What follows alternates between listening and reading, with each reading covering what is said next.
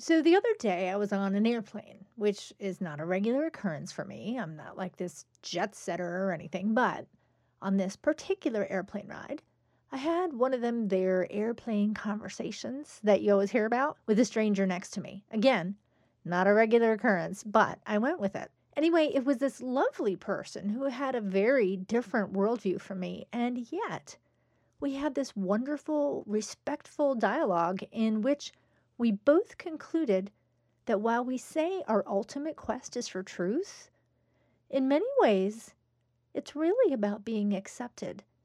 And I thought that was profound. And I think this is an excellent lead in to today's podcast on the Isle of Misfits because it's all about having relevant discussions about things that matter. So, if you're into that kind of thing, stick around.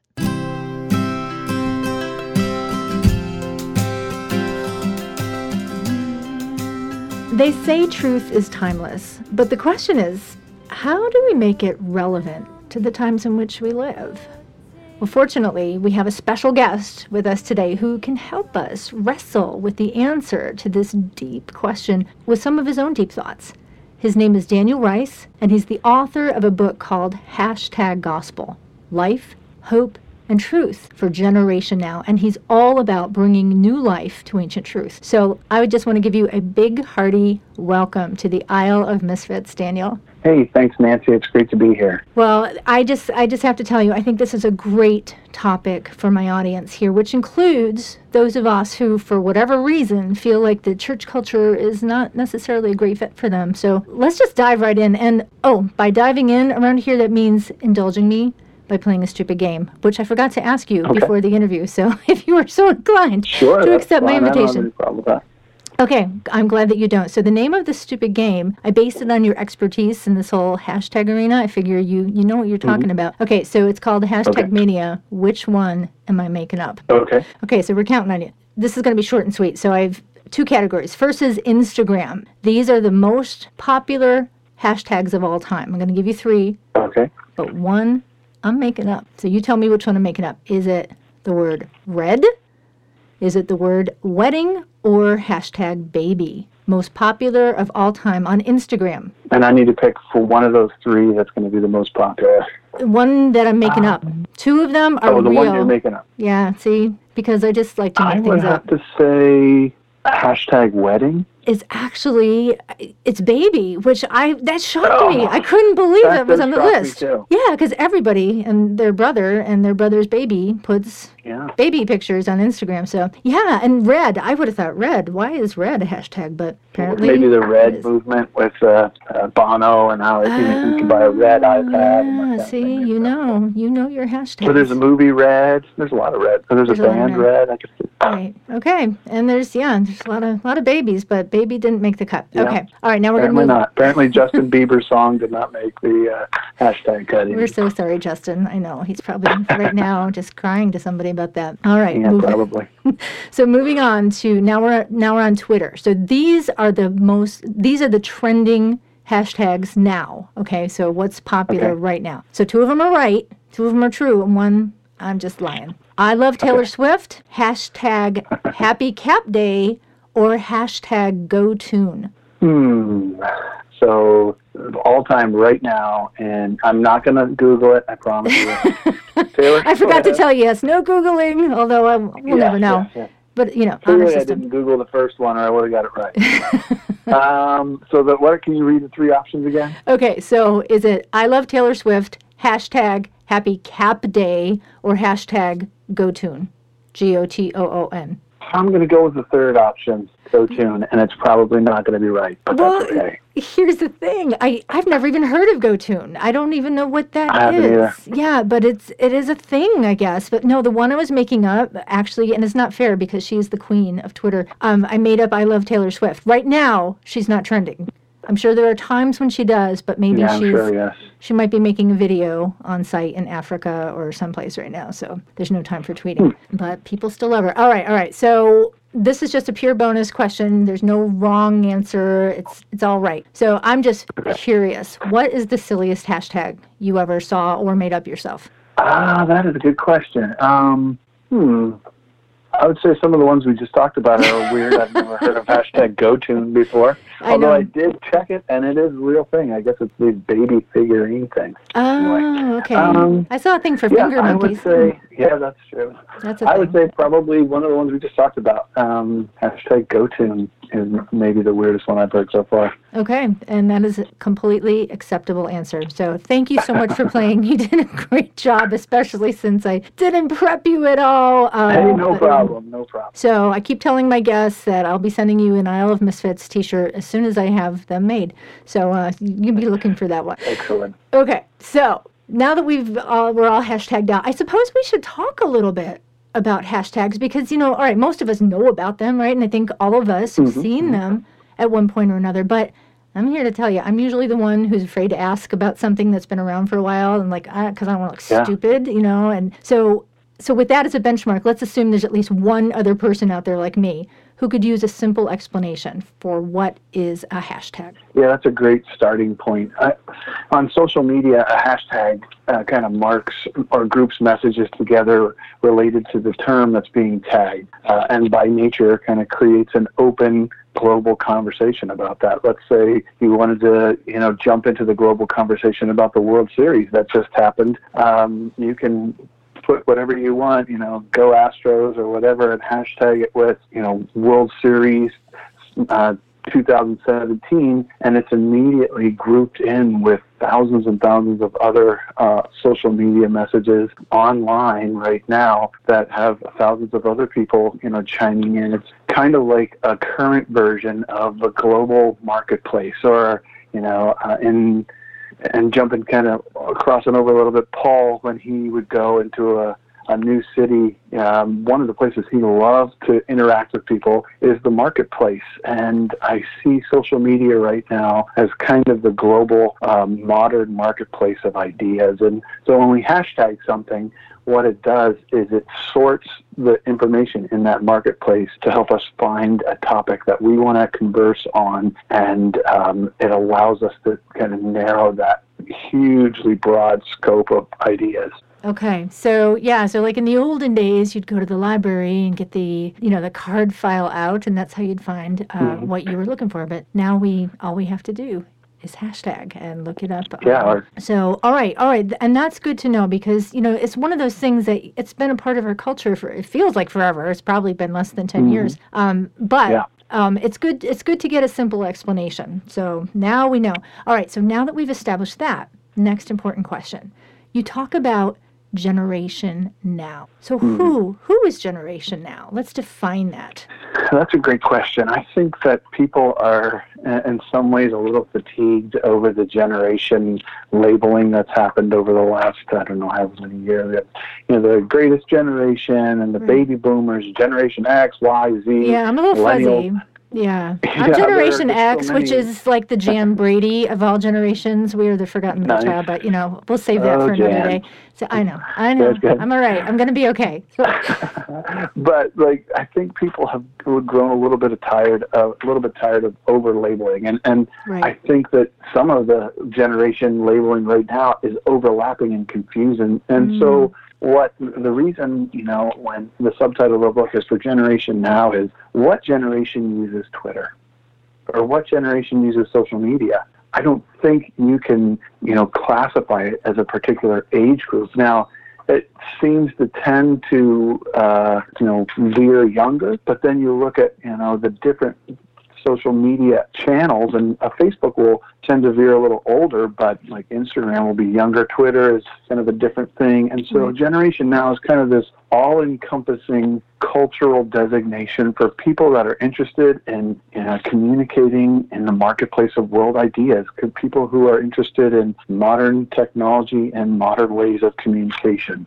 So really it's less about age so much than it is about maybe just being curious and seeking and trying to adapt to this changing world. Yeah, exactly. It's about a culture of people that have embraced the technology to communicate that we have. And I might allude to this a little bit later, but I feel like the way that we communicate with each other is fundamentally changing. I mean, especially compared to 2,000 years ago when the Bible was written. I mean, when Paul wrote one of these letters to the early churches, he took all his thoughts and wrote it out in this big long-form letter, handed it to a messenger, and it probably took months to get to its destination. It was such a big deal when it got there that the whole church would get together, not just the older folks and not just the middle-aged, but everybody would get together and they'd read this letter several times. It was a big deal. Communication coming from somebody, miles and hundreds of miles away.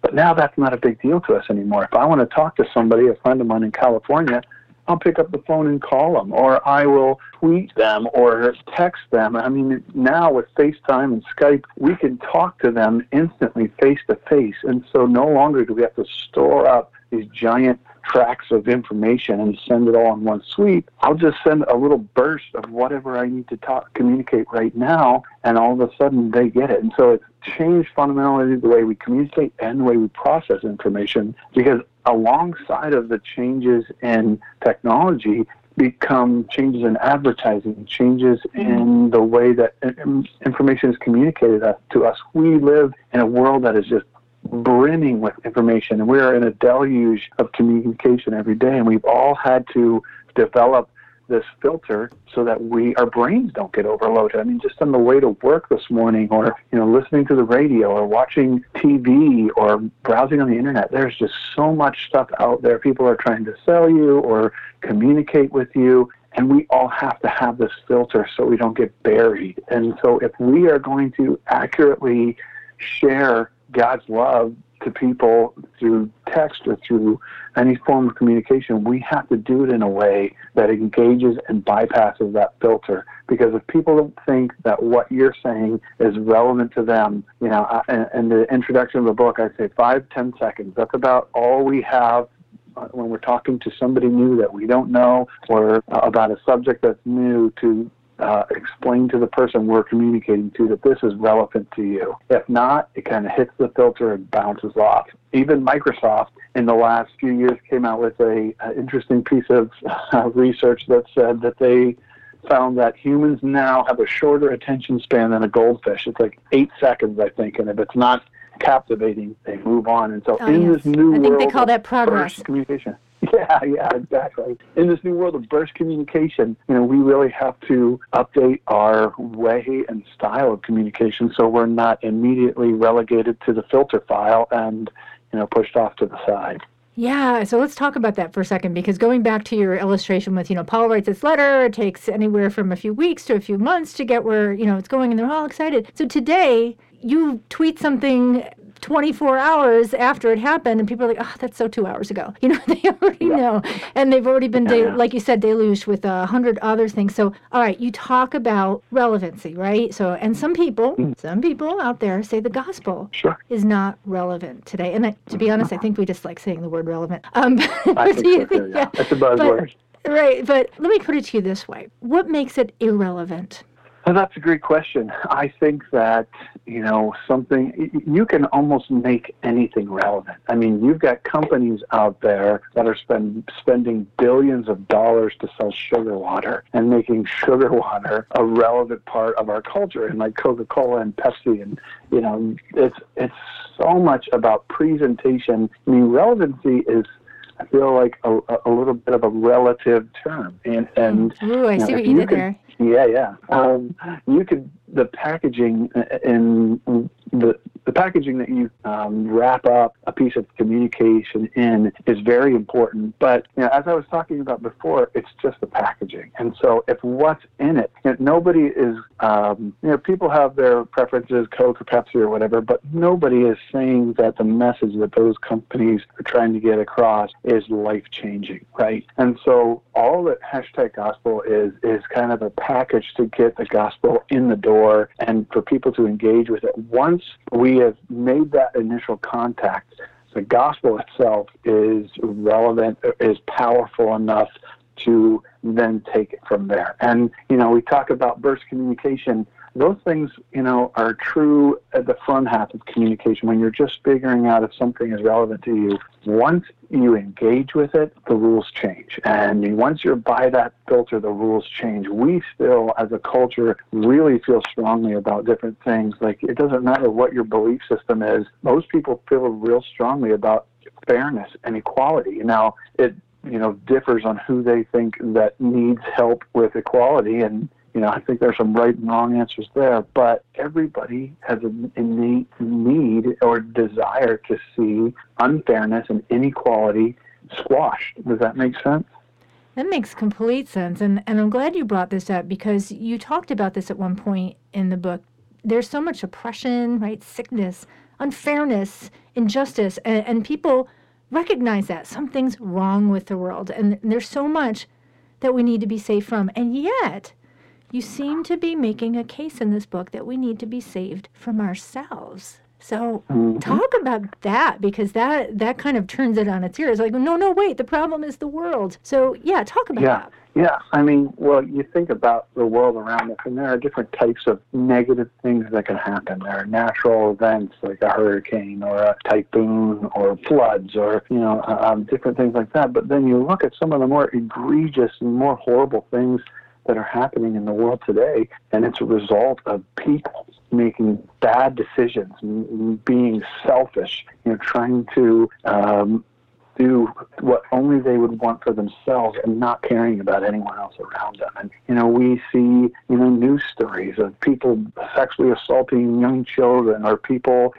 going in. And one illustration I use in the book is a few years ago when the rebels in Ukraine shot a missile at what they thought was I guess they thought was a warplane, but it blew up a 747 carrying families and children. And, who in the end takes responsibility for that? Was anybody held accountable?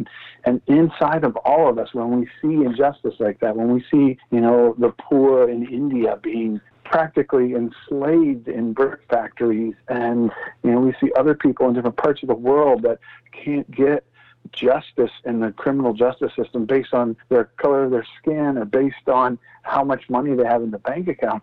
Inside, we just kind of writhe in anger and frustration at that. And, that in itself points to our desire for fairness. But even in that, the best setup that we have, you go to a first world country that has a modern criminal justice system, even the best criminal justice system is inadequate. If you take your case in front of a judge, he is dependent on witnesses to actually find out what happens. Witnesses can be tampered with. Witnesses can be mistaken or mishear or see something and misunderstand it. We need a judge to create fairness that doesn't need witnesses, that is everywhere at the same time. We also have the problem of, being able to divine motive. There's a huge difference between accidental death and murder one. But, how do we see it? We can only look at the outside and, video evidence or whatever. We can only look at, externals. We can't see internals. We need a judge that is able to see internals. We need a judge that is able to carry out the penalty or the justice, even though the person being prosecuted has immense power or immense wealth, and it shouldn't matter how much you can pay lawyers to the degree of justice you get. And so all these things kind of combine to point to the fact that we desperately need a divine judge and God who is all-knowing, who is everywhere present, who is all-powerful. And then on top of that, he's incorruptible, meaning corruption is all over the place. And we see places where if you have enough money, you can pay off the court system, especially in different third world countries or wherever. There's an International Justice Mission is a great organization, and their president and CEO, Gary Haugen, wrote a book called The Locust Effect. And in that book are some crazy stories about different places in the world where people were raped and murdered or enslaved, and they couldn't get justice because they didn't have enough money.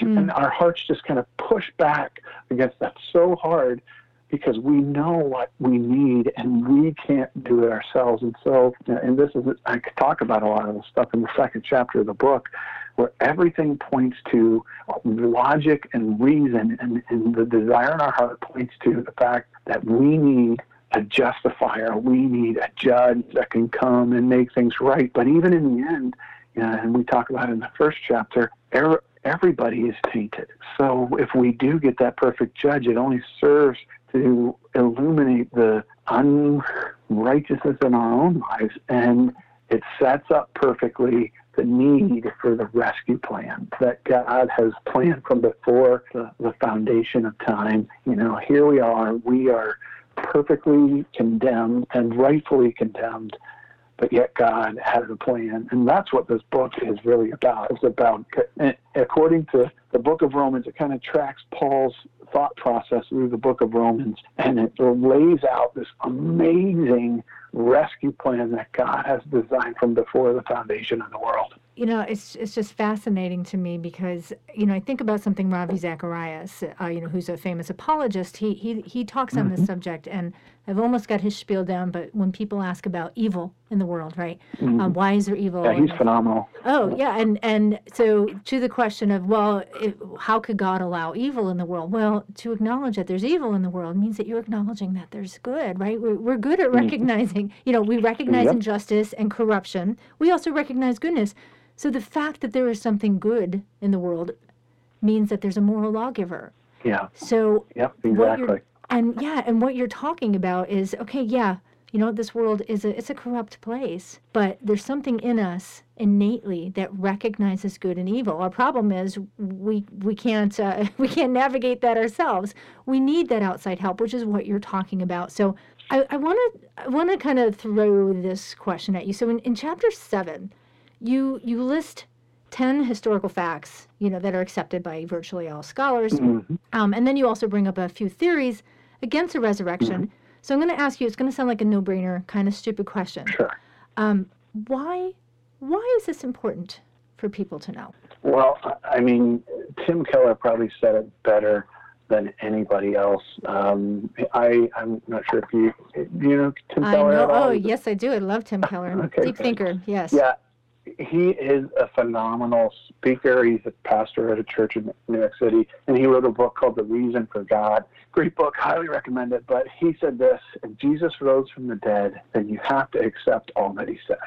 If he didn't rise from the dead, then why worry about any of what he said? The issue on which everything hangs is not whether you like his teaching or not, but whether or not he rose from the dead. And the resurrection of Christ is such a game changer. There is no other religion that has something like this. There are, old myths and stuff, and people love to bring up Mithras and, different things. But when you really look at the comparisons, they are so not the same. The fact that God came to earth and lived as a human and died in the substitutionary death for our sin, and then defeated death and was raised on the third day. That is game-changing. Nobody else has crossed over and come back, and he did it in such a way at such a time in human history where all these facts and things come together, so we can not just have blind faith that he was resurrected from the dead, we can examine the evidence, and it puts together a logical conclusion that this must have happened. Stuff like the tomb being guarded by some of the best armed soldiers in the day in the Roman army, and these were like top guys. And there are different things that I talk about in the book where these guys were guarding the tomb under penalty of death. If they walked away, there was, bad things going to happen. And so it wasn't that, it was just set up in such a way that, all these things that people want to say, oh, he didn't really die, or, the disciples stole the body, are crazy because of the details that happened during the resurrection. And I believe that's no circumstantial thing. That's no coincidence. God planned the sacrifice and resurrection of his son down to the T so that thousands of years in the future we could look back with surety and say this is a historical event that did happen. Yes, examining the evidence, as you put it, and you laid these out really well, these 10 facts and even the theories against the resurrection and all of that. But I'll tell you why I asked that, that question, which probably seems like, oh, duh. But I wonder sometimes when it comes to the search for truth, whether our problem is a lack of knowledge or a hardness in our heart. Yeah, that's a great thought. I found personally that, you can debate all you want, and you can try to have, logic and reason arguments, but it is seldom if ever has anyone argued into the kingdom of God. Ain't that the truth? In the heart. And yet, yes, and yet Facebook and Twitter still exist. Yes. Yeah, exactly. People love to argue with each other. People love to, go back and forth. And some of it is fine, it's conversational, but some of it I think really boils down to pride. And I want to be right, and I want to show everyone else that I'm wrong. I don't know if you've seen the comments of the guy pounding furiously away at the computer, and he's like, honey, I can't come to bed yet. Someone on the internet is wrong, and I need to fix it. That is such an image of our day. Right. As Christians and as people that bear the gospel, we can't get pulled into that kind of stuff. Right. Oh, I think, one of my favorites, I'm paraphrasing, is, your, oh gosh, I'm going to screw it up, but, your nasty tweet just changed my life, said no one ever. Exactly. That's, So profound. Yeah. Thank you so much. Yeah. Yeah. But, but that is the bottom line. We do need to be saved from ourselves, because what's wrong with the world is what's wrong with me, and vice versa. So, I just love all of these things that we're talking about. I wish we could just keep talking, and yet I know you have a life to live. So, so Daniel, in fact, one more real quick thing. I want to touch on your video series, because that's a really cool thing. Talk a little bit about that and how people can find that, and then we're going to talk about how they can get a hold of your book. Yeah, the quickest way to see the video series and to interact with us is on our website at #spelledoutgospel.com. You can go on there and see videos. You can get connected to us on social media. We're on Facebook, Twitter, Instagram. But these videos are like a minute or two long, very short. They kind of take different concepts in the book and put them in a new form of visual communication. They're great for just kind of throwing up on your Facebook feed or your Twitter feed to kind of instigate conversation. Or I even use them when I'm just talking to a friend, like in a coffee shop, and we're talking about a specific like the rescue plan idea, and I'll pull my phone out and pull up the video, and bam, there's a 1 minute video, and it's not like you're pulling out this 30-minute video. They're like, oh man, I don't have time for that. Right. But it's this real short burst, and it kind of is a powerful way to communicate the content. Yeah, and they're really, I have to tell you, they're very well done. They're kind of understated, but really, really high production value on that. And what I love about them is that they're really kind of open-ended, like you said. So it's like, okay, so what did you think about that? Big fan of that. I really enjoyed it. Yeah, I watched several of them, Coffee Talk and I Am, and there's several more. So highly recommend you check that out. And it also sounds like #gospel would be the place to get your book. You can go to the website, you can go to Amazon, you can go to Barnes & Noble, you can go to christianbook.com, any of those. But all of them are going to have #gospel, the book itself. Awesome. Well, I can't recommend this book enough. I think you really lay out a great case for not just why the gospel is important, but again, how to translate it to an age that may be tuned out. And I think you did an excellent job with that. So thank you so much, Daniel. It's been great having you with us. Yeah, thank you so much, Nancy. It's been great to talk. Now, I want to encourage you to check out Daniel's website, #gospel.com. You have to spell out the hashtag, by the way, and look up his video series. They are really excellent. In fact, I'll probably post at least one of them on my blog to go with this podcast. And of course, you definitely want to pick up a copy of his book, which is newly released and just in time for the holiday gift-giving season. Of course, I'll be including it in next month's random giveaway of random awesomeness, so you can go that route if you're feeling lucky. But in any event, do share these podcasts, and I would love for you to subscribe as well to the Isle of Misfits. That's ISLE of Misfits.com, and that'll get you entered as well. So later this month, I want to try something a little crazy, a little out of the box-ish, and involve some of you in a future podcast to start off the new year. So stay tuned for more info on that. And in the meantime, keep owning that awkward and keep loving those fellow misfits.